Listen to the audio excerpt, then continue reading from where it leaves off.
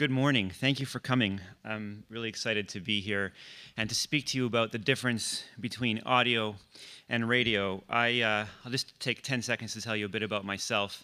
Okay, maybe 20 seconds. I live in Vancouver, British Columbia, Canada, where I've lived and worked in radio and audio for the past 10 years. I've made a bunch of radio documentaries. You brought with some pins to and the studio. whoops. Trigger finger. Itchy trigger finger.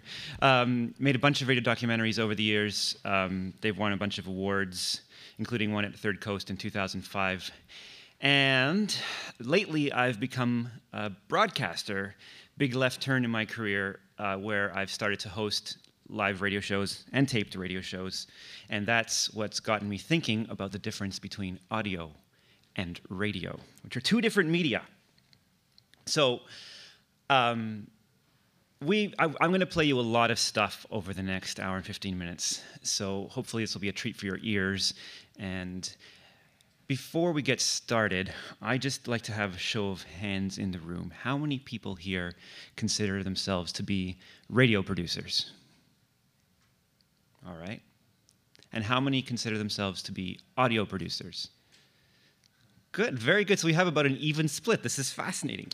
Excellent. Okay, so we've all read a lot about and heard a lot about in the past 5-10 years the much ballyhooed death of traditional media, whether it's radio, television, or newspapers. Who needs those anymore, right? Well, I beg to differ. I think radio is undergoing a renaissance, and I think that that renaissance stems from the fact that there's been a kind of a chemical reaction in radio. There's been a fission. If radio was an atom, it is now split into two separate atoms. One is still called radio, and the other one is called audio. They're two different media.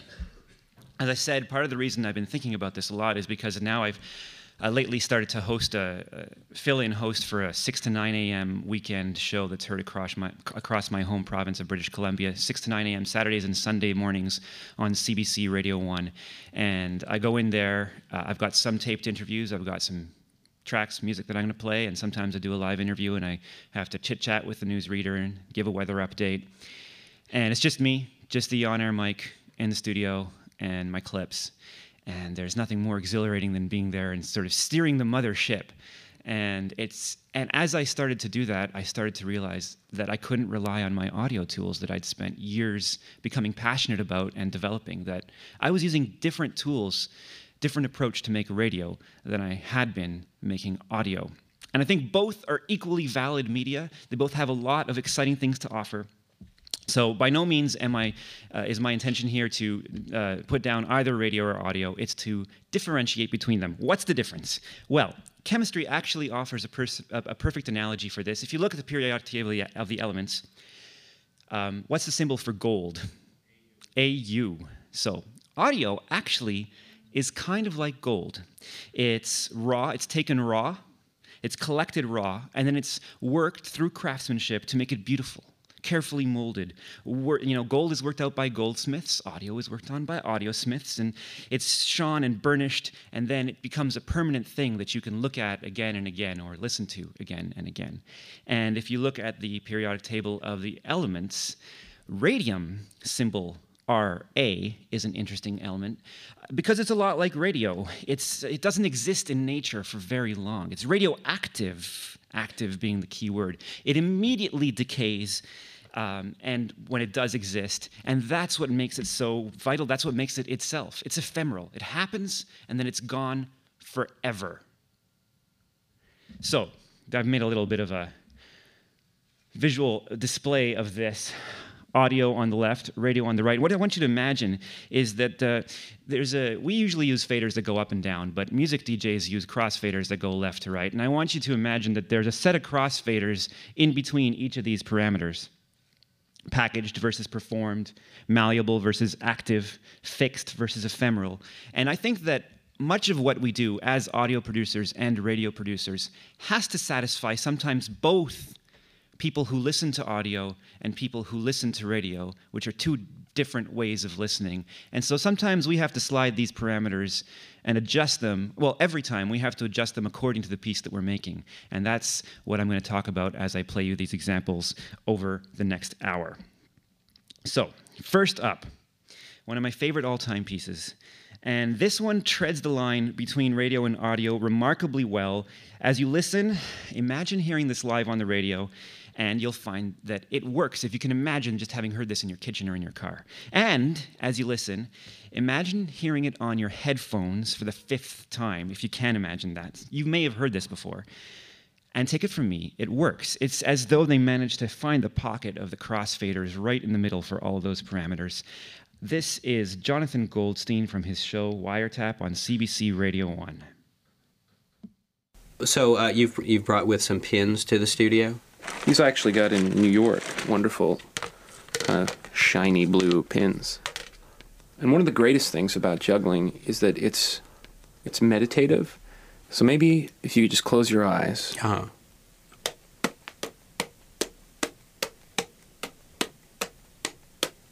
That's nice. Isn't that nice? Mm-hmm. Unfortunately, I can't close my eyes. And this is about where I put some music on. Right. You know, it creates a little bit of tension. It creates tension, and it's exciting. Maybe like behind the glass there, could you put some music on? Just so we can all get in the mood. Great. Yeah, that's nice. And I'd maybe do a little couple of Vegas, like, ha, ha, hop, hop, ho, hop, hey, hop, hop, just over the music. So right, so the hops are also very important, and that can be totally appreciated over the radio. Signaling the audience to beginning the trick. Right. Hop. Right. Nice. Yeah. Thank you. You know, as you get into that, it's just natural that you fall into the patter. Patter is really the big part of being a live juggler. Uh-huh. You know, my parents still think I'm a lawyer. At the end of the show, I'll be passing my hat around. Please give money to put my parents through college. So let's say the audience is laughing now. Uh-huh. They probably are. And then I'll just go double spins, double spins, double spins. That is nice. Okay. Yeah. I mean, you'd like to teach me how to do this? I would. What I'd like to do is just start you off nice and easy. Uh-huh. You know, actually just even took the liberty of bringing some tennis balls down. What we're going to do is you're going to take one ball in either hand and just sort of at a slow, like a walking pace, just alternate hands. Yeah, that's great. So now this is going to be the 1-2 catch catch. So that goes 1-2 catch catch. See this is not so easy. Okay, now we're going to advance on to the next step. You just cross them one at a time. Oh. Sort of like that. That's it. Over and okay. Yeah. All right. Well, I'll pick them up. Okay. And this is actually a great opportunity to use a drop line. Oh yeah, what's a drop line? Well, it sort of lets the audience see, you know, that you're fallible and that you have a sense of humor about it. They almost even think it's built in. Oh, I see. When in fact it's a mistake like the one you just made. It shows my humanity. In a way. Yeah. Yeah. Chris and cross. Yeah. All right. Well, that's a drop. Drops happen. We forgive ourselves. Yeah, you want to get those for me? Yeah. Okay. I got it right over here. All right. I don't know if this is for me. You know, I don't have the best hand-eye coordination. Oh, you're doing great. Juggling does. You know what I'm thinking? Can you pass me those pins for a second? Sure.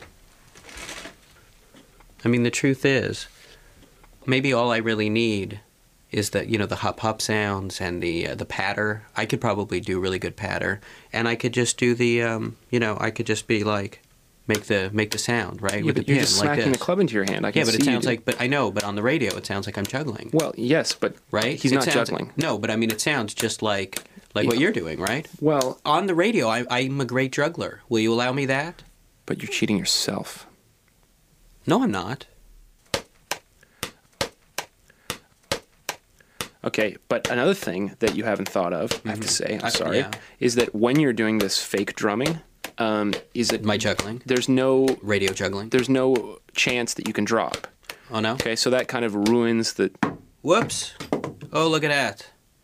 You see, I'm fallible, folks. I'm one of you guys. I suck at things. But I'm inadequate. That's so insincere. I love that piece. It's one of my favorites. And I love how the juggler is so outraged. It's so insincere. He's outraged that someone would try and fake it. And the fact is, both radio and audio are insincere. And it's faking it all the time. It's just a different kind of faking it. For audio, you're faking it by working hard on your edit. For radio, you're faking it by performing.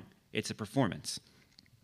And I'll talk more about that in a bit. But one of the things I love about this piece is that it does kind of sit in the pocket between audio and radio. How was this produced? It sounds so spontaneous. There's that line behind the glass there. So like that immediately gives you a mental image of these two guys. Maybe they're sitting at a table with a carpet on it, like for the studio with all these carpeted walls, and they're sitting there, and he gets up to juggle, and they're talking, and it's just spontaneous. It sounds like your mental image is that these guys are in a studio.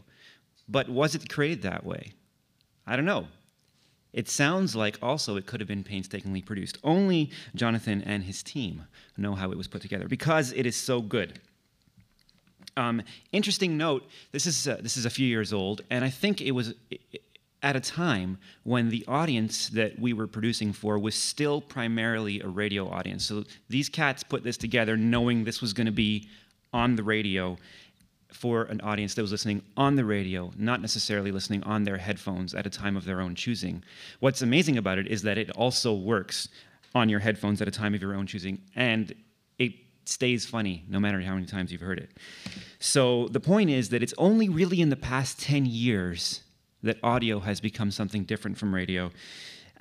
When it's actually mind-blowing to me to think that a very short time ago, the idea of listening to a radio program twice was completely illogical. When would that ever happen? Unless you were a real fan of radio documentaries and you wrote a letter and you mailed it in to your station and asked for maybe a transcript and maybe a tape recording of that documentary. So this is a really new idea. It's shocking because we all take it for granted now, I think, but it's still really new.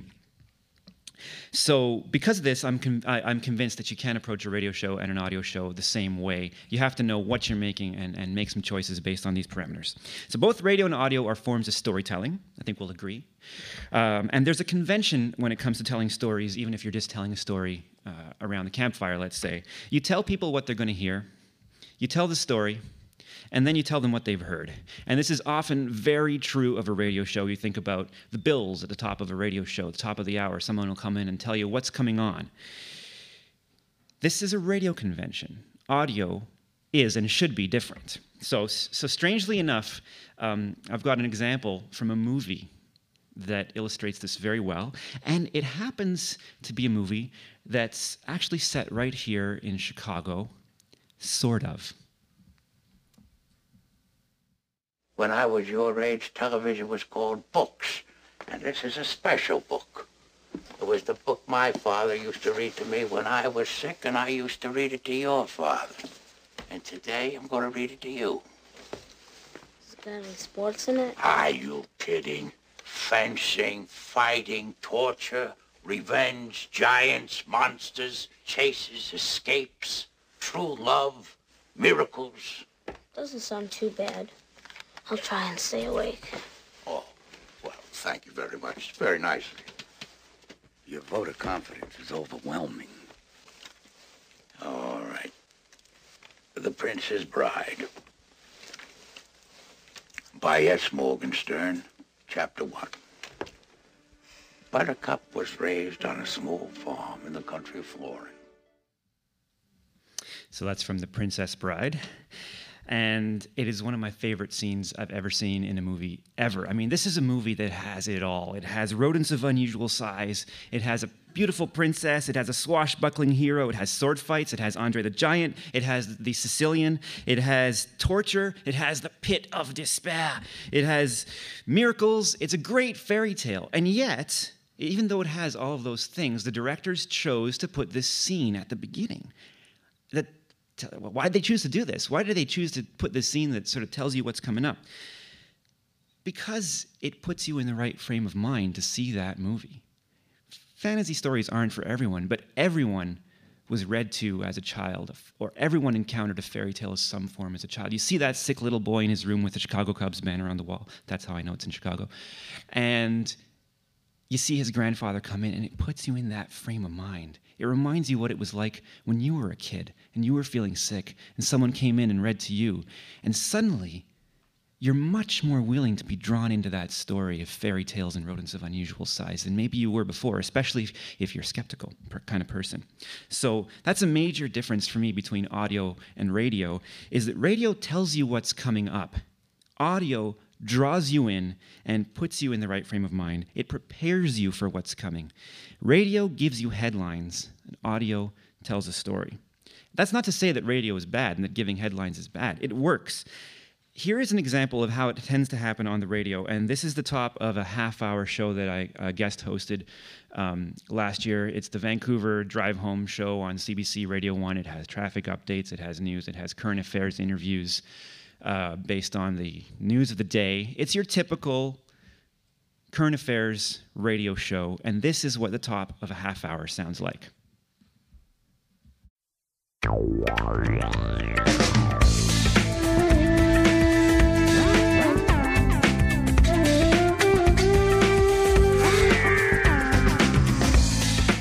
Hello there, my name is Paolo Pietro Paolo. Welcome back to On the Coast on CBC Radio 1. Now, this is a story that will make you want to yank out your computer and hurl it into a dark, fathomless abyss. The Langley family has been the victim of computer hacking for a year and a half, and this week things really got out of hand. I'll speak with the mother coming up in just a few minutes on the coast. Also this hour, the crisis in East Africa has been the focus of headlines for a couple of weeks now, but it is not a new problem. People have been facing it for years. We'll take a look at the role politics have played in this part of the world for the past couple of decades. And are there any words left that are still taboo? That's all coming up this hour on the coast. Stay with us.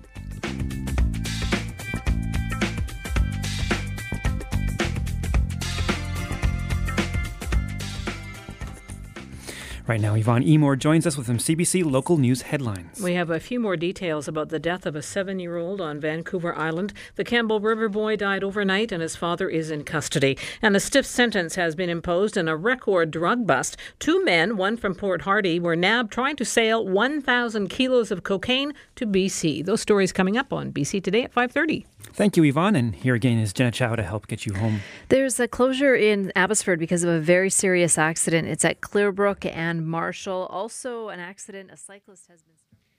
That traffic report continues for 2 minutes. When would you ever want to hear that again? Never. Never, ever, ever, ever would you want to hear that again. But in the moment, it actually works. And the reason it works is because you feel like you're plugged into what's happening right now. And you feel like you're listening to it with everybody else who's listening to it right now, getting vital information that is happening only right now. I mean, when in normal life would you talk about a family that's been victim of hackers and then switch gears to talk about this political situation and famine in East Africa, and then why are words taboo? What the hell does that mean? And then you hear about the death of a 7-year-old child and you spend about 3 seconds on that. How awful is that? But that's what works on radio. And then the traffic, which goes on for 2 minutes, but it's actually vital information for some people. Somehow it works. It makes an audio producer want to scream, and it's nothing you'd ever want to listen to again, as I say. But as a radio show, that's what makes it vital, the fact that it's active, it's moving, it's right now, it happens and it's over. And it doesn't matter what just happened. What happens is what's happening right now, and right now, and right now, and right now. That's the way radio works. And that's not the way audio works. And for example, there's no space between any of the info, as I said. It's all packed in. There's no silences, there's no pause for thought, but that's the way it needs to be, because you need to keep people's attention as they're washing the dishes or they're in the car or doing whatever it is that they're doing as they're listening to the radio show and tuning in as everyone else is. Radium is dangerous. It's radioactive, and radio should feel radioactive when you're making it. You should always be aware that the red light is on. Red light means emergency. There's an emergency. There's airtime to fill. There's a silence to fill with something that's vital, that's going to keep people's attention. That's radio, and you have to do it in an interesting way, and at its purest form, it's live. An audio beginning is altogether different. And I'm going to play one now for you that some colleagues and I tried to do in 2005. There was a show, it was a documentary series called The Wire, The Impact of Electricity on Music. It's a historical documentary about how music changed in the 20th century. It's an 8-part series.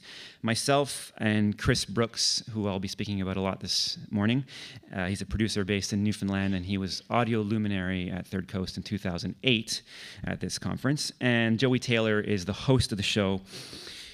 And nobody says what's going on for a full minute at the beginning of the show. And all 8 episodes start the same way for the first minute, and then they change. The idea is we wanted to bring people into the right frame of mind to listen to an hour-long documentary about the history of music in the 20th century and how electricity changed it.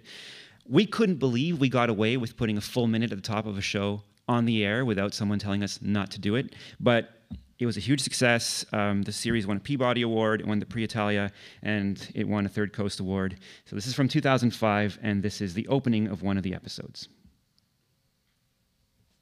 Hang on.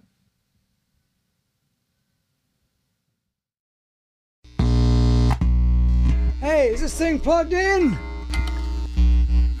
Man. The Wire. Can you hear anything? Incredible as it may seem, both the observation and science. Oscillator and modulator circuit.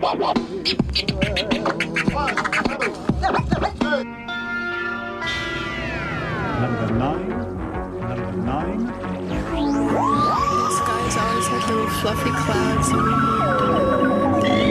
There are many people who will assure you that recording is essentially a dishonest activity.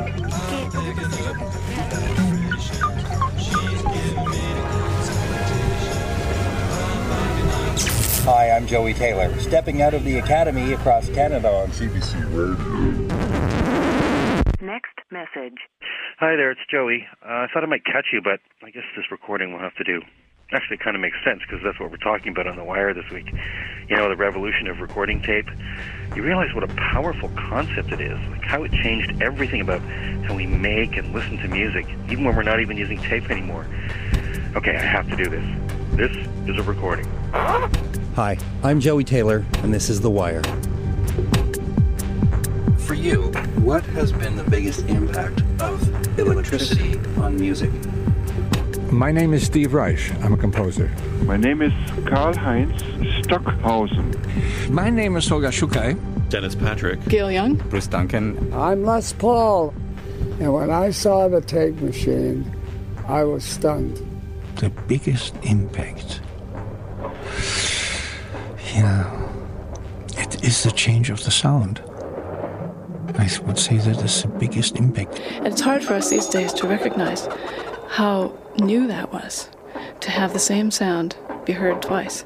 That means to fix the sound and then making it possible to work on the sound. It is the change of the sound.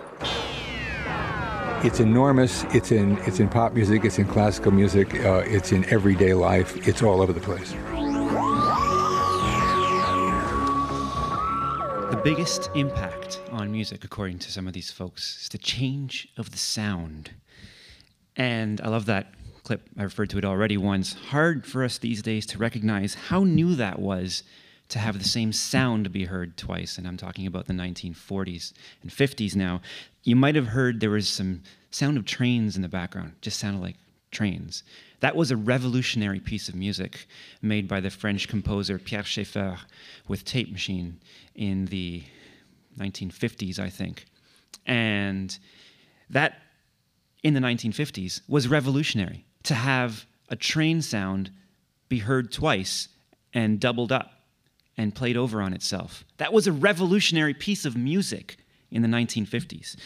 And for us today, it's hard for us to recognize how new it still is to have the same radio show be heard twice. I think in some ways what we're going through right now in our field is a revolution in the way we make things that's similar to the revolution that music underwent with the advent of the tape machine. And for us, it's been digital media that has been the catalyst for these sweeping changes and endless possibilities that we now have. It's an amazing time to be making radio and audio.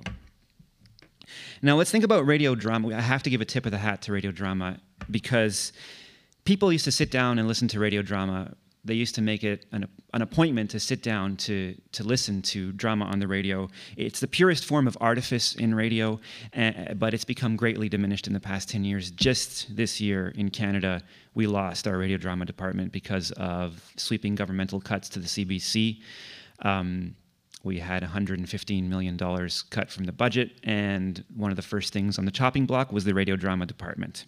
Sad to say, but in some ways, I hate to say it, but it's easy to see why they had to make that choice, because people don't flock to radio drama in the same way as they flock to drama on television or in movies. That form of radio storytelling is, I'm not saying it's obsolete, because I don't think it is, and there's lots of creative stuff that's happening right now, coming out of the US and coming out of Ireland. I can think of some great examples, but it's thought to be obsolete. People think of it as being old-fashioned radio drama, but it is the precursor of what we do if you're an audio producer as audio producers.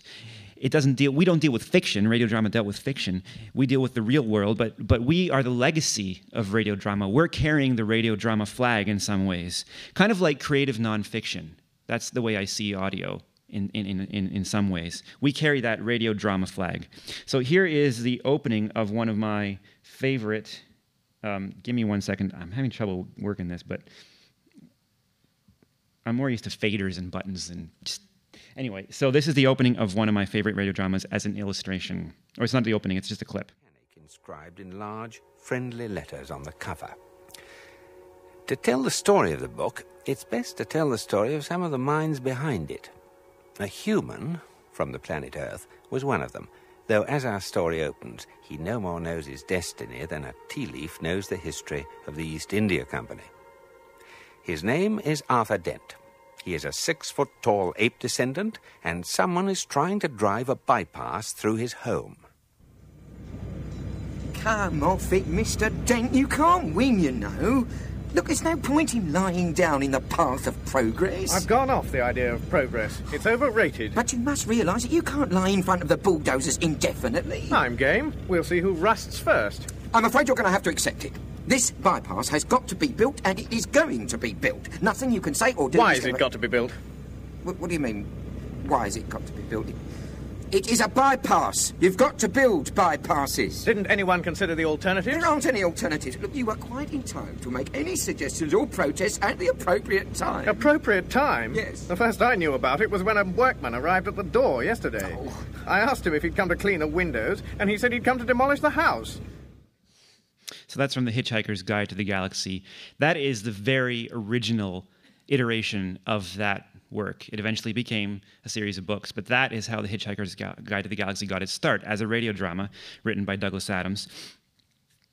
And it's easy to picture that scene in front of someone's house. There's a bulldozer there, and these two guys going toe-to-toe about what's about to happen. This is what we picture in our minds as we listen. But then if we picture how it's made, it's altogether different, right? It's a couple of actors. There's two mics set up in a studio. They're performing their lines, and the special effects are mixed in later to create a world. Once upon a time, we were willing to suspend our disbelief to listen to radio drama in that way. Fewer people are willing to go there now for fiction. But that's what audio is. It's creating a world, and we go there all the time. We give ourselves over to audio producers all the time when we listen to an audio piece. And that's a convention, too, by the way, that a lot of people use in documentaries. You go into the field and you record something that happens in the field, and then you come back and you write a script, and there's a narrator that introduces the clip, and then the clip comes up. We hear the field sound. It's a very familiar convention from an audio documentary that could have been produced any time in the past 15 years is what we just heard, or even just a report, really, right? Imagine, it's let's pretend the narrator said there's been a bylaw amended in Sheffield, and such a reporter has gone down to see how this affects the local residents. You could create, if such a thing existed, a news report or a short audio report on the same scenario. Some of the same tools are in place. And I've made a couple of film references, sort of with The Princess Bride and The Hitchhiker's Guide to the Galaxy, which is also made into a movie. And I would like to say I don't know how you guys feel about this, audio producers in the room. I would like to say that when we make audio, let's put it in language that people who aren't audio geeks like us can understand. We're not producers. We are directors. We are directors as much as a film director is. And when people say, "What do you do?" Oh, I have to explain. I make audio documentaries. I'm a producer. Producer is such a it's a term that has so many meanings depending on the context. Let's call ourselves directors. So I urge you to just call yourself a director. The problem is, unless we all start doing it, it means nothing, right? I've tried it. Like, oh, I'm a director. Oh, you make movies. No, I make audio movies. Huh? It's, but if we all start doing it, then maybe people will start to realize what an audio documentary is. And think of it in the same way, because a lot of people who don't listen to audio documentaries, they don't quite get the range of what an audio documentary can be. I've felt over the years. So, directors unite. I was talking about creating a world, and one of the masters at creating a world that draws you in is Chris Brooks. As I mentioned, he was recognized as an audio luminary here at 2008. He lives in Newfoundland, the easternmost province of Canada. It's an island off the coast of mainland Canada. It's the easternmost point in North America. And in 1901, Guglielmo Marconi received the first transatlantic radio signal at the top of some cliffs above the city of St. John's. Chris has a house and a studio in his house at the foot of the very same cliff.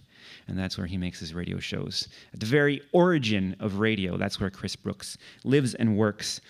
He's a cherished colleague, he's a mentor, he's a dear friend, and if I am ever able to produce anything even approaching what I'm about to play you, I will be very grateful to the radio and audio gods, because to me this is pure poetry. It creates a world, and it pulls you right in.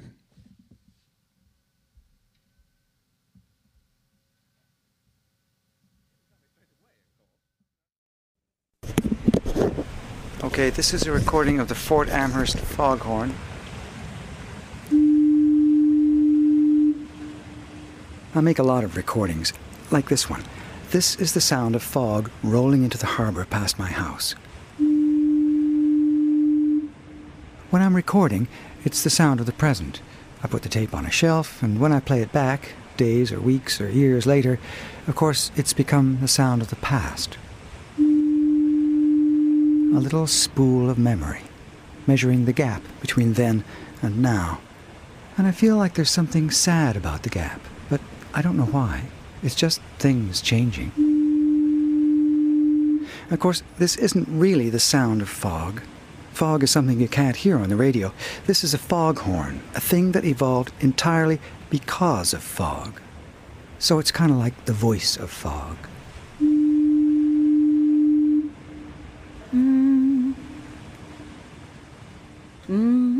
Da da da da da da da da da da da da da. Okay, how about that? I made this recording of the singer Anita Best last summer. Ready? A navigation song. From Boniface Cape to the Stinking Isles, the course is north, full 40 miles. When you must steer away northeast, till Cape Friel, Skull Island, bear northwest. Then northwest 33 miles, 3 leagues offshore lies Wadham's Isles, whereof a rock you must take care. 2 miles south-southeast from Miles it bears. Sometimes songs were used as navigational aids for people who couldn't really read charts and maps. You wanted to know how much water was under your vessel, and you wanted to you be able to make the right turns to get around the reefs and rocks and stuff, you know. So it's kind of a sung map. Yeah, oh yeah, absolutely. Yeah, in a symbolic kind of way, yeah. So we used to sing our way around in the world like the Australians have the song lines, yeah. It's an interesting idea to find your way around in the world by song. Therefore, my friend, I would you advise, since all those rocks in danger lies, that you may never amongst them fall, but keep your love and weather them all. A friend of mine likes to point out that Newfoundland is the oldest non-Aboriginal culture in the Americas. Before the Plains Indian had the horse, we were here singing the fishing grounds. Like the foghorn with the fog, we evolved entirely because of the fish. And for 5 centuries, we sang, we danced, we spoke the language of fish. Our culture was their voice. Then, suddenly, the fish were gone. It was 12 years ago. The tapes on my shelf sound like this. In the news tonight, net loss. Atlantic groundfish stocks nosedive amid warnings of economic disaster in the maritime fishery. It's a major social and economic catastrophe. That's the best way of saying it. There are so many things I like about that opening. It's 3 minutes before we actually know what it's about. It's a 15-minute documentary about the disappearance of fish. We don't hear about that for the first 3 minutes. That's because it's about so much more at the same time. He breaks the fourth wall twice in those first 3 minutes. Right off the top, he says, "This is a recording I made." He brings you into his process. And then you hear the singer doing the mic test before she actually sings. She says, "Is that all right?"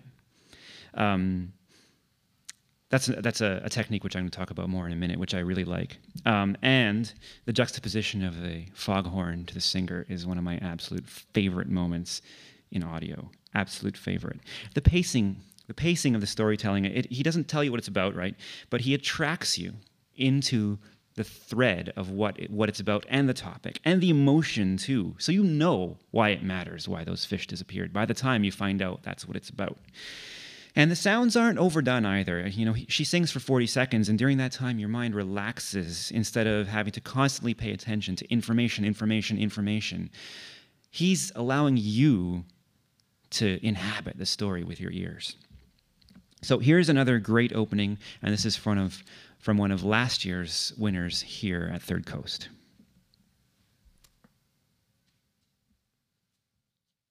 Hey, I'm Jad Abumrad. I'm Robert Krulwich. This is Radio Lab. Today on this program, we are calling it Lost and Found. That's right. We have stories of getting lost. And, of course, getting found. Now I think we're gonna make a little adjustment here. Recalculating. Shift gears. Approaching emotional left turn. Thank God. I don't know how to turn that off. Oh, give it to me. This next story is a very different kind of lost and found. Sort of a love story. If you can tell us your name. Oh.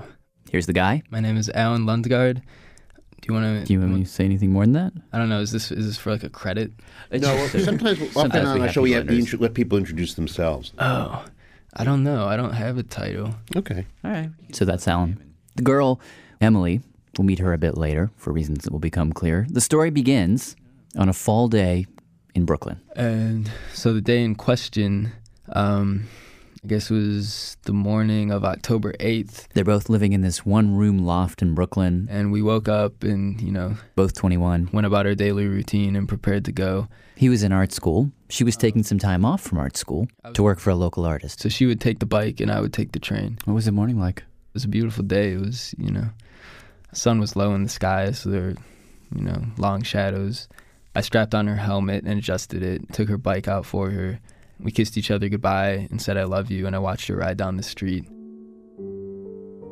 in this early morning, and then, on I went down into the subway. 6 hours later, he's working in the studio doing some sculpture, and he gets a call from a cop. And he just said, Emily Gassio, she had an accident.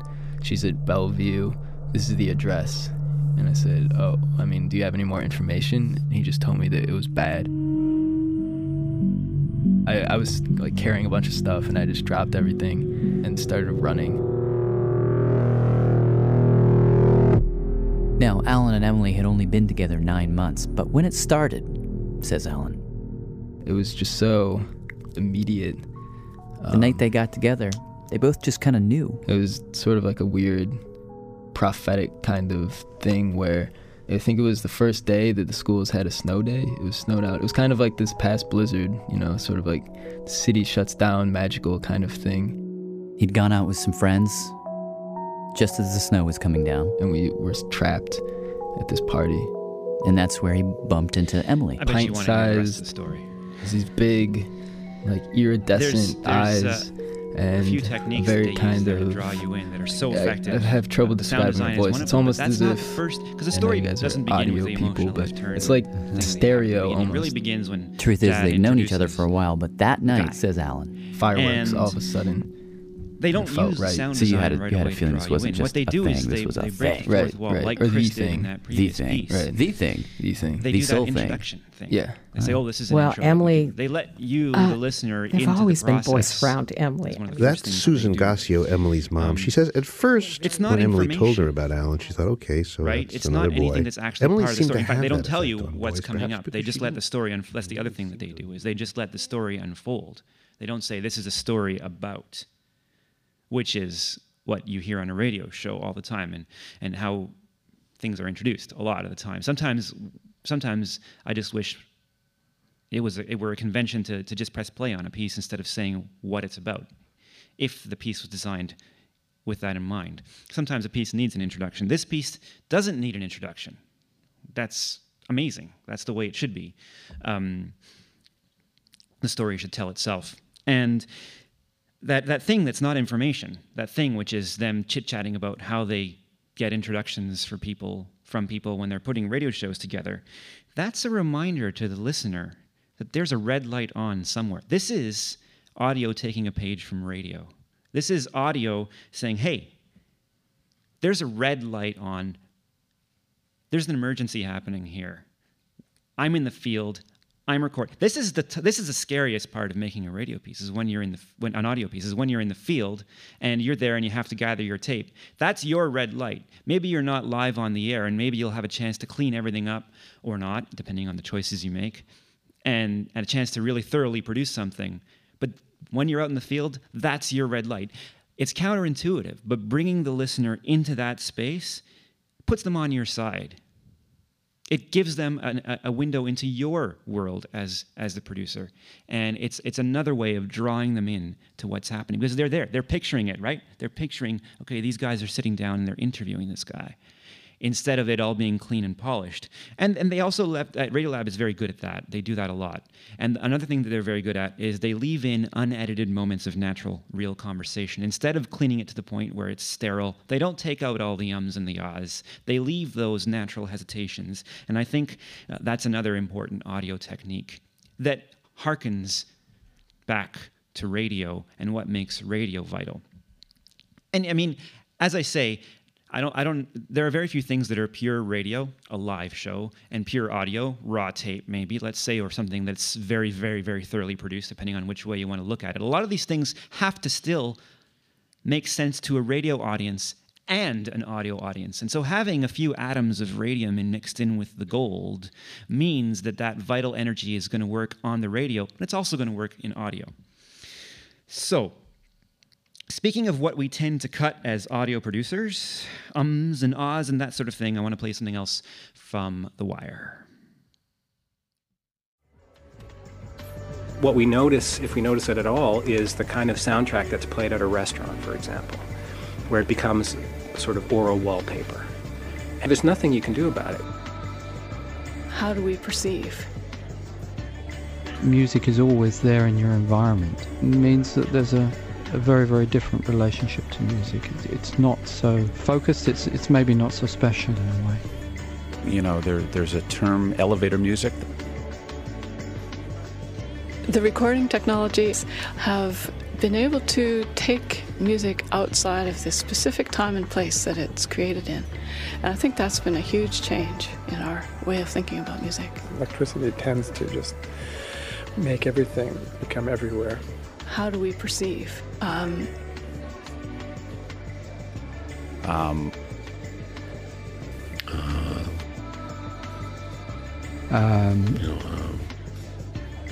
wondering, well, what's going on in your ears? Because how do we perceive? ambient music. Somehow I think that affects how we perceive sounds. Silence is...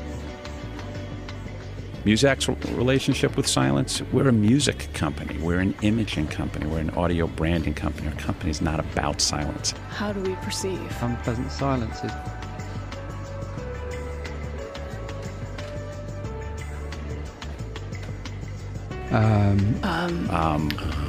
How do we perceive? Ambient music.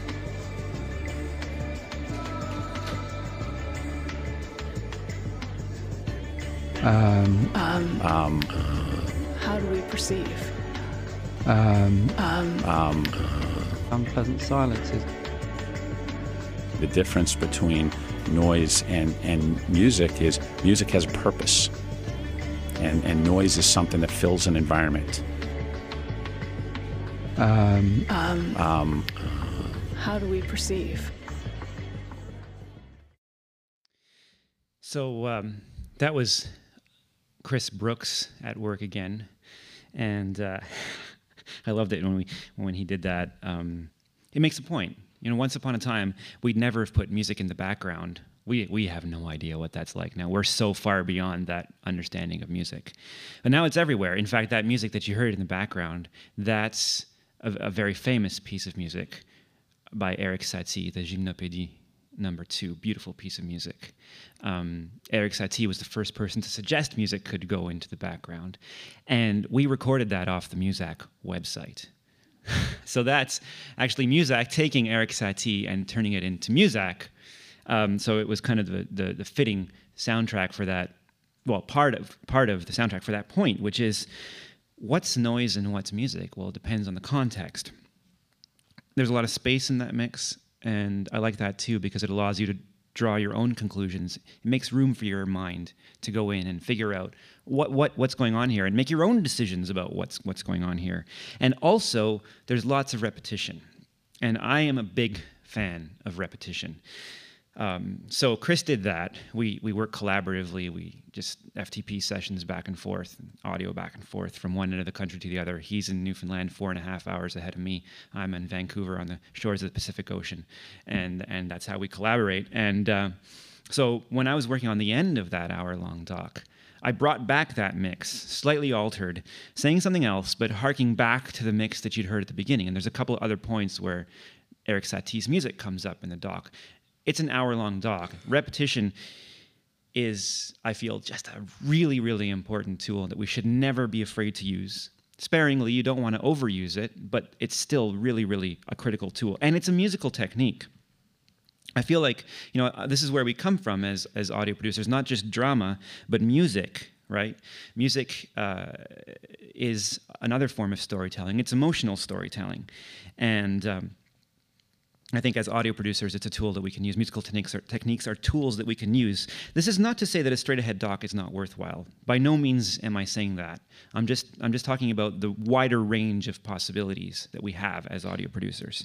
And you can always use a musical approach. Music is powerful. There's a scholar in Seattle named Ellen DeSenaika, fascinating and brilliant woman, an ethologist, and she's done a lot of research into the origins of music. And I interviewed her for another series that we did called The Nerve, Music and the Human Experience. And in this clip, she explains how we are hardwired to respond to musical techniques. And there's a recording that was part of a scientific experiment with mothers and their infants carried out in Scotland in the 1970s, which she is addressing.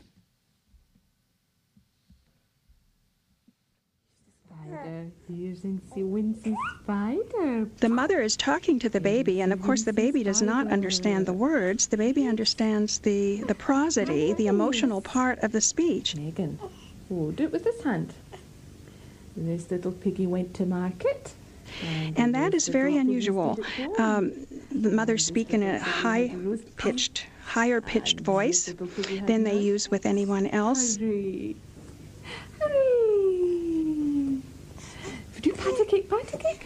They have exaggerated contours. Hurry. Should we do it again, Meg? Oh. They use a lot of repetition in what they say. Oh, Megan. Oh, dear. Good wee baby. Good wee baby. Sit. Clap your handies. Clap your handies. Clap your handies. They have themes and variations. We're going to play. We're going to play. We'll play clap your handies.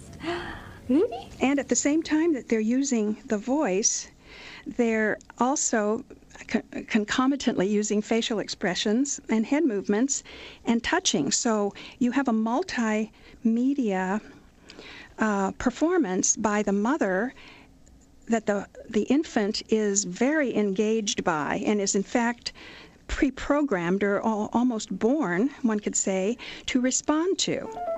They use a lot of repetition. They have themes and variations, exaggerated contours.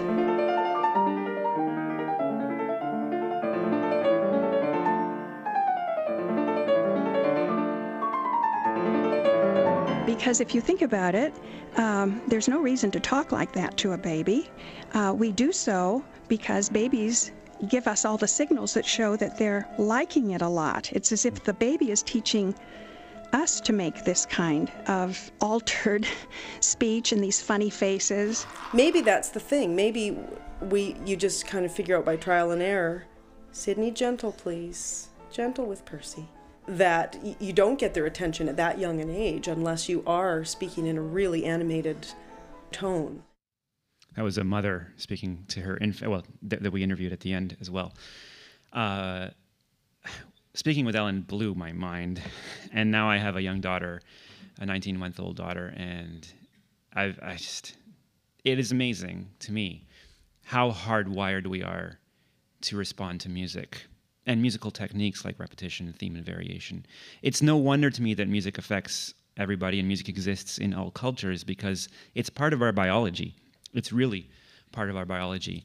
And I believe that all of those techniques are applicable to a great audio production and as well to great live radio, because live radio is a performance, and so you can use repetition and themes and variations and exaggerated contours.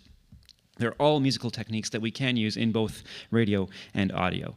The music there that you heard was the Tempest Sonata, the third movement of the Tempest Sonata by Ludwig van Beethoven, recorded by Glenn Gould, who, as you may know, very, very, very famous pianist, lived from 1932 to 1982. He intentionally stopped performing in front of live audiences so he could concentrate on making the perfect recording. He said, whereas most people will tell you that recording is a dishonest activity, for him at the time, especially in classical music, for him, it was a tool to be able to create the perfect expression of the music and to take different sections of different takes of the same Goldberg variation or the same Beethoven sonata and put them together to create the perfect expression of what he wanted the music to sound like. Kind of like the difference between a radio approach and an audio approach. And this is interesting, especially because Glenn Gould was one of the first audio documentary producers. He was a pioneer in the field, and in just a minute I'll play you a bit of something that Glenn Gould produced, which I think you'll find very interesting. But first I want to play you this, and this is composer Steve Reich responding to a question.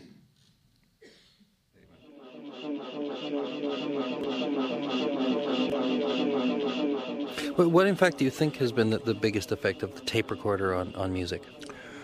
Well, yeah, I know, large question. How deep is the ocean? How wide is the sky? Well, it's been enormous. I mean, Sgt. Pepper, Pink Floyd. Recorded music basically has become the dominant form of music in the world. I was the first generation to grow up listening more to recordings than to live performances. I went to concerts, sure, but if you measured the number of hours that I heard music on a record as opposed to the amount of hours that I heard music in a nightclub or in a concert hall, the records would win hands down. Recorded music has become the dominant form of listening to music pretty much worldwide.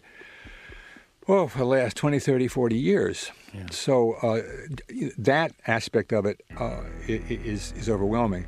As a side effect, if you like, people began to discover, hey, that you can do things with this tape recorder besides just record. You know, you can play it backwards, you can slow it down, you can speed it up. You can play it backwards, you can slow it down. But it eats the United, or else there's no time. You want it, you know, you can play it backwards, you can slow it down, you can speed it up. But it eats the United, or else there's no time. You want it, you know, you can play it backwards, you can slow it down. But it eats the United, or else there's no time. You want it, you know, you can play it backwards, you can slow it down, you can speed it up. But it eats the United, or else there's no time. You want it, you know, you can play it backwards. But it eats the United, or else there's no time. But it eats the United, or else there's no time. You want it, but it eats the United, or else there's no time. You want it, but it eats the United, or else. That's also from The Wire. What Reich is talking about could apply to audio and radio today. How we listen to it has totally changed. Like, let's have a quick show of hands here. How many people in the room here have actually spliced tape for professional purposes, not out of curiosity? Okay. Now, how many people in the room would say that they listen to podcasts more than they listen to radio? So if Steve Reich was the first generation of people who listened to recorded music more than went to concerts, I think that the current generation is probably the first generation that's going to end up having listened to more podcasts than radio. That's a huge change. And instead of tape, it's digital technology and the internet that's changed the game, and the democratization of audio production. I think we all know this. This is obvious. This is something that we all take for granted. But that thing that's happened in the past few years has created the same conditions that was going on in the 1960s. It's not that long ago, really, that you spliced tape. Those of you that did, I have never. I started just at the tail end. So, but it's not that long ago. And does anybody know the sort of the date of the word podcast, when it dates from, the year? Roughly guess. 2004.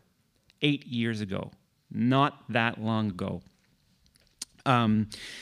You probably recognize the Beatles tune, I'm Only Sleeping. It's one of the first examples of a guitar recording being played backwards in the solo, which we didn't hear, which comes after that. This is a good chance for me to reiterate that I don't think of radio and audio, or either one of them, to be superior to the other. I just think of them as merely different, just like the Beatles were two completely different bands before they started messing around with tape and after they started messing around with tape. You know, before they started messing around with tape, they were a great band, raw energy. And then after, it was focused energy in the studio, and again, echoing the difference between radio and audio. I promised you Glenn Gould. He produced something called the Solitudes Trilogy. It was one of the earliest forms, I guess the earliest radio, not really the earliest, but it was pretty early, late 60s. And the most famous one from the Solitudes Trilogy is a documentary called The Idea of North. It's painstakingly put together. It was legendarily painstakingly put together by Glenn Gould, splicing tape, as you won't be able to tell from this clip, I don't think, but he has taken conversations and taken bits of conversations, and in order to focus our attention on certain things, you can tell that he went through a lot of painstaking splicing. And so you'd think it'd have all the hallmarks of audio, but to me, it's a radio show because audio did not really exist as a medium then. We had different ears then. This was meant to be heard on the radio. Glenn Gould, unless you were Glenn Gould, who probably did listen to it over and over and over again, wasn't expecting people to hear this over and over and over again, or to have the ears that we do today.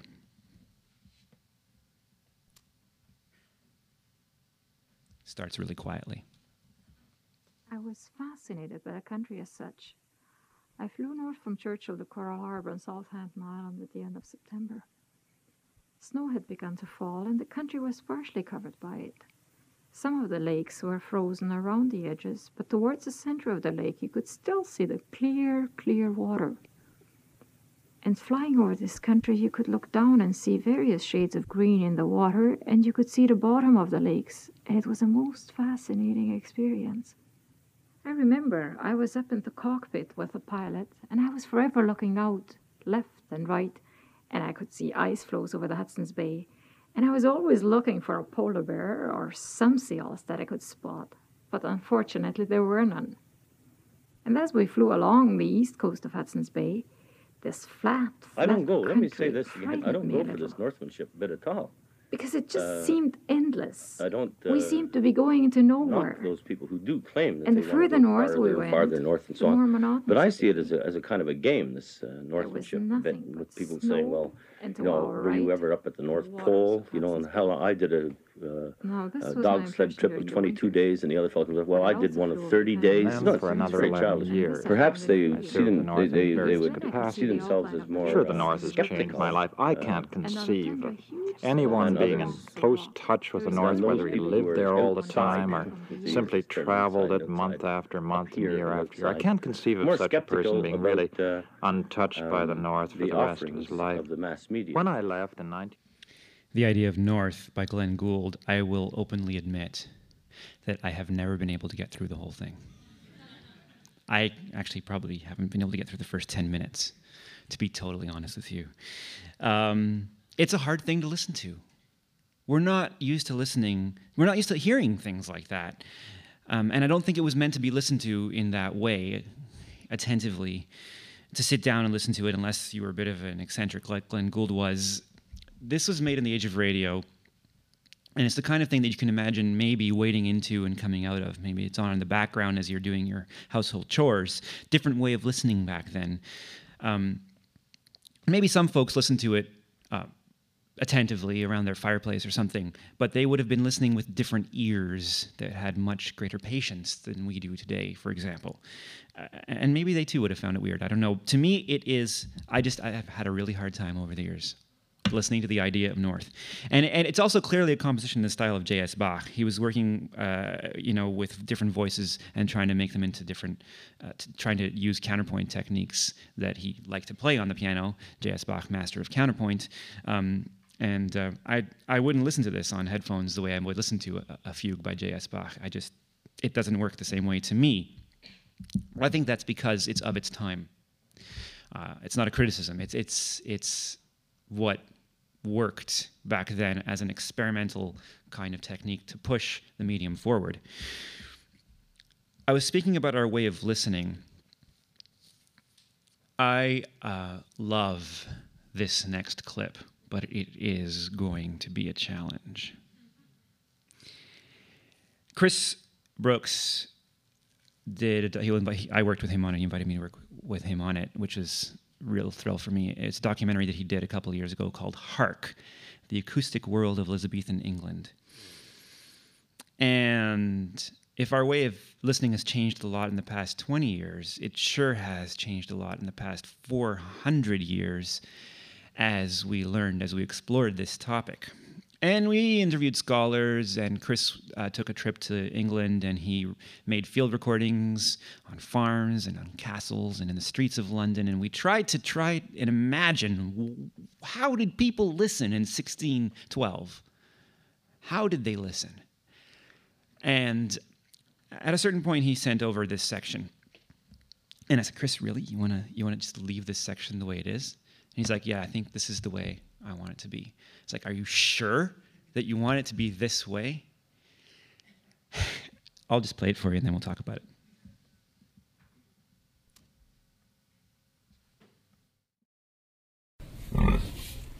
I'm Diana Hadley. I've lived at Middle Watchbury Farm all my life, and the village, Barford, Warwick, obviously an agricultural community since certainly in Elizabethan times and before. He's a bit slow. He can't see very well because his ears are over his eyes, and he can't hear very well because his ears are over his ear holes. He's a Gloucester old spot. I mean, they're a well-known old breed. Right, Mrs. P, do you want your tea? Tea time.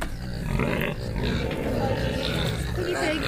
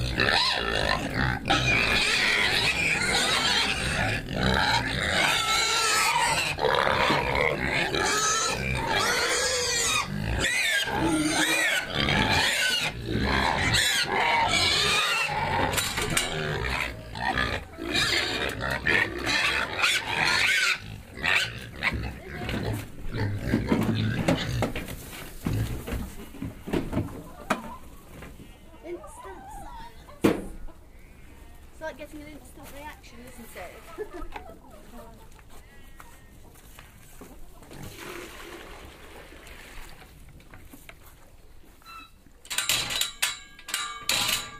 Recording. Oh Jack, rise and serve the cattle and the sheep.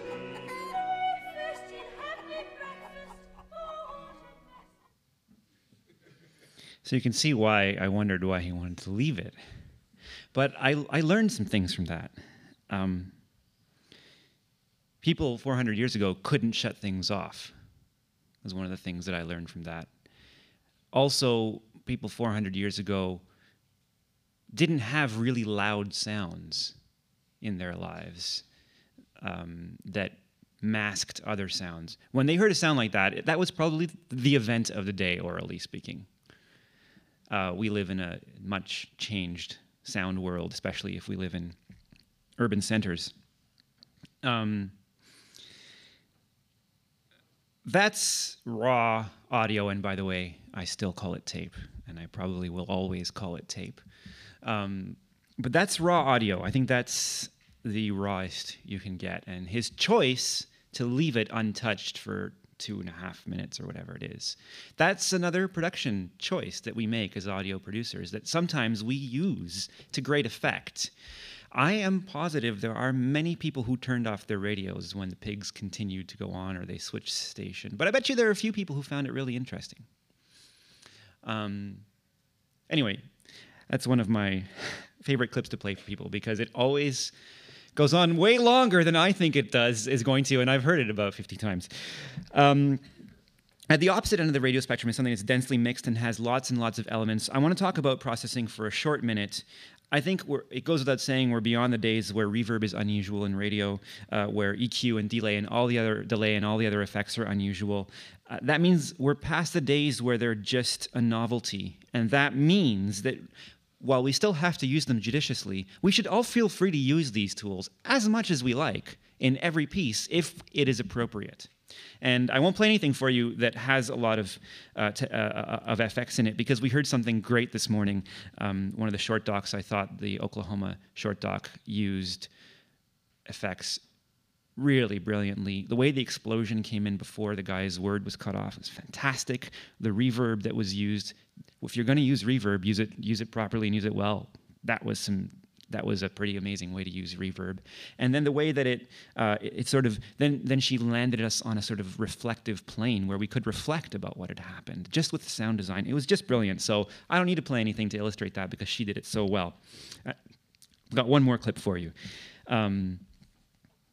Silence, by the way, is also a really great tool. On the last short doc we heard, the bus one, man, did he use those 3 seconds of silence to great effect. That was just fantastic. Got me right in the gut, and got me thinking in the right headspace to make the point that he made. So silence is another tool that we can use. Now remember that wiretap piece that we heard at the beginning, the juggling piece? I want to play the rest of it for you now as a final selection here. We were talking about whether it was recorded live or in studio or produced. The first section maybe sounded like it could have been recorded spontaneously in studio. This one will give away that it's produced. I gave Jonathan Goldstein a call the other day to ask him, and I quote, very, very produced is how the piece was put together. But, you know, and I've always thought it had to be carefully produced, but we allow ourselves to believe that it's happening in real time, which is part of the artifice, and it's so, so, so very well done. It is sheer genius. Here's the end of that clip. This is an apple. It's real. I can smell it. I can taste it. Everybody knows that's a real apple. Now, if I take a couple of tennis balls with this apple, all of a sudden I have 3 kind of balls. And now I'm juggling them. See? Juggling on the radio, again, a great idea. And then what I'm going to do is simply, I'm continuing to juggle, and now I have a mouthful of a real apple. Right, you've probably spent hours, maybe even days, learning how to do this stuff. But I've just taken to it. Well, I don't. Okay, but, triple time. Yes, but that's drumming. That's not. It's juggling. It's like I'm playing to a room full of blindfolded. Yeah, but look, you're cheating. That's not real. Hup. No, that's not real. That's not real. Hup. Now watch this. Watch this. Over my head, under my back. No, you're lying. My legs. You're lying. No, this is real juggling. That's real juggling. Do you hear the difference? That's real juggling. What you're doing is fraudulent. What you're doing is not real. It's real enough. It's real for the radio. If I could just have one of the technicians over here just toss me a machete. Oh, there we go. Oh yeah. And now if you could just throw me a couple of those cats into the mix. I got some cats going. There we are. You see, you see, pretty good. Can you do cats? And now you throw in a couple yipping dogs, right? And now for my grand finale, I throw into the mix a chainsaw. At least say hup. Oh, right. Hup, hup. Oh, here we go. Hup. Okay, well that's something. Yeah, hup, hup. Whoa, oh, I almost dropped that one.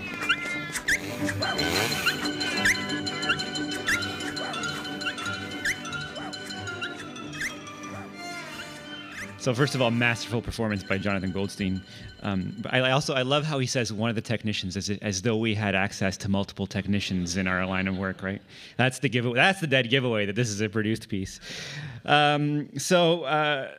Last final word here. I think gold. If you take audio as gold and radio as radium, think of it as a chemical formula. AuRa, the name of this session. Sometimes you'll have more AU, and sometimes you'll have more RA, and it's a balance. And you put the AU and RA together to make the word AuRa, and I like that because it has connotations of magic, it's artifice, it's something very special. Never forget that someone is listening, whether it's on headphones or it's in the moment, and we have a magic connection to that person, AuRa. Thank you for your ears.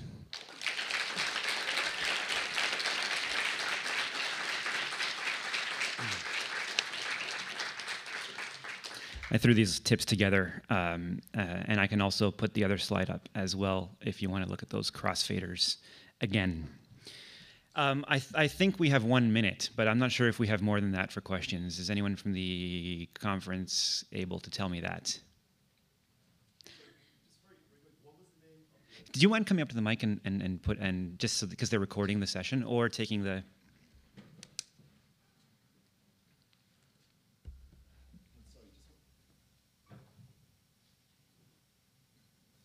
Hello. Yes. Okay. So, just the name of the piece with the juggling dogs and cats. It's the episode is called Life Lessons, and it's from the program Wiretap. Any other questions? Just another. What was the name of the piece with the Glenn Gould in it? With the Glenn Gould piano performance in it? That was from a series called The Nerve, and that was from episode 2, which was called In the Key of DNA. It was about music and evolution.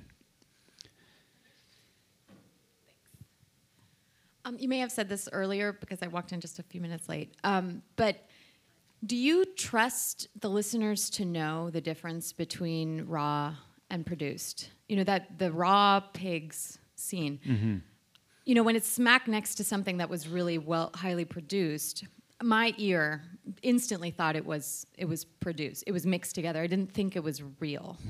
And I have in Radio Ambulante, which is the show that I produce, mm-hmm. I'm dealing with listeners that have never heard, some have never heard produced pieces. So I wonder how you tip off your listener when you're like, okay, this was real. This was recorded in the situation. This sound effects. How do you make that balance? That's so interesting. I think that there are so many different kinds of listeners that some listeners are just not going to have that reaction, and there's nothing that you can do perhaps for some of the listeners, particularly people who are used to a certain kind of radio listening, and that's what they listen to. I was going to play you a very, very densely mixed piece I just ran out of time, that Chris and I did for Parks Canada, for the National Parks System of Canada, for Gros Morne. We did a documentary on Gros Morne National Park. It's an amazing national park on the west coast of Newfoundland that's very important to the history of the theory of plate tectonics. It's kind of like the Galapagos of geology. The Galapagos is important for the theory of evolution. Gros Morne is important for the theory of plate tectonics. And our assignment was to make a documentary about how plate tectonics works. Anyway, so one of the scenes we had was a big, long outdoor scene on the shoreline by some cliffs that are very important geologically. They represent the boundary between the Ordovician and the Cambrian period, in case you care about that kind of thing.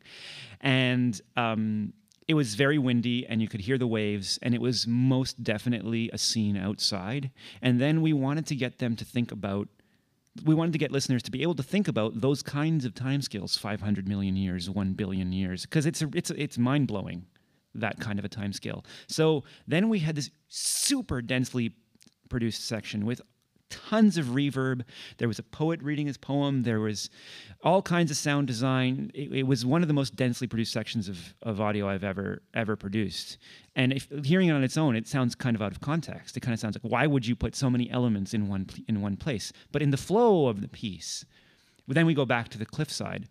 I think that was one way that we felt like, okay, this is outdoor space and this is imagination space.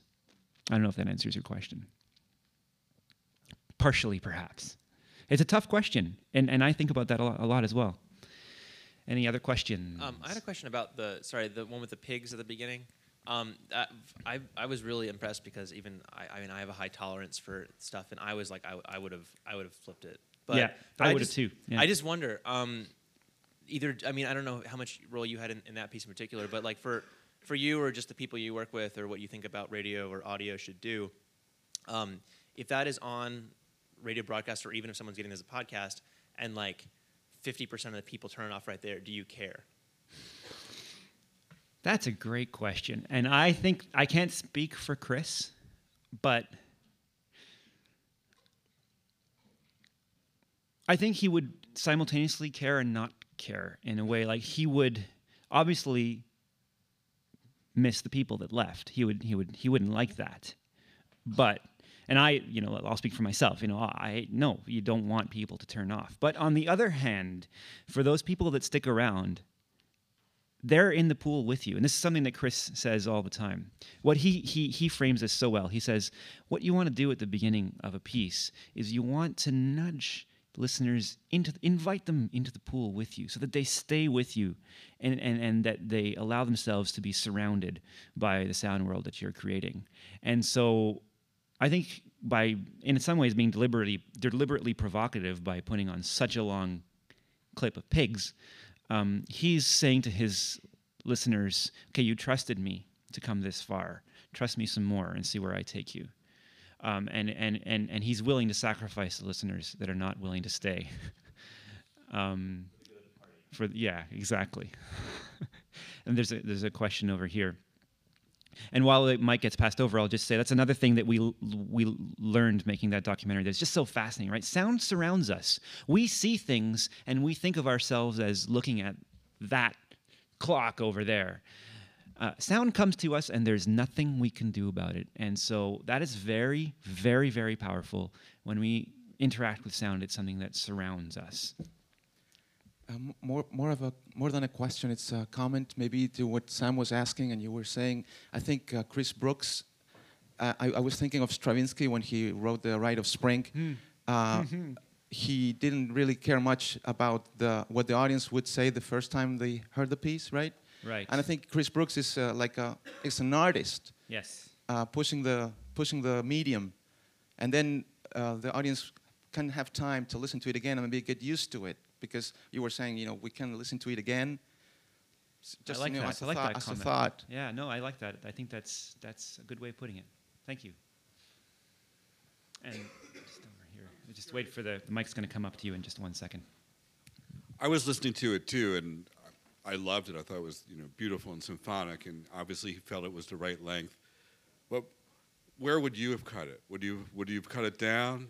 Because he could have done that seamlessly. He could have made it a minute. He could have. I probably would have done that. My instinct would have been to take, the beginning and take the end and make a cut in the middle. And that's. I may have said that at some point to him. I can't recall. Shouldn't we cut this down? But that's what I would have done. I don't know how long, because I think it's like music with audio. It's a gut feeling, and I can't tell you how many times I'm just relying on my gut when I work on my things. It's just a gut, and I think it's because it's an emotional response too. You have an emotional response to the material you're working with, just like a musician has an emotional connection to the music that musician is playing. So I can't answer the question specifically, but I can say that I probably would have cut it down. And I'll just add something else that I remembered about the pigs, which is my ears feel so clean at the end of that. Like suddenly that farm, I'm there. Like I can hear everything on that farm after listening to those pigs for 2 minutes or 1:45. I can't remember exactly how long it is, right? Just every last detail of that recording for the 20 seconds after is one of the most visceral experiences I've ever had. Hearing not the pigs, obviously that's visceral too, but those 20 seconds after are totally changed by what comes before. And I think it's also important that you hear the pig while she's talking. Yes. Yeah. So, how much time do we have? Do we have time for more? Just one more, or? Okay, so we're gonna. Sorry. Thanks again for your ears.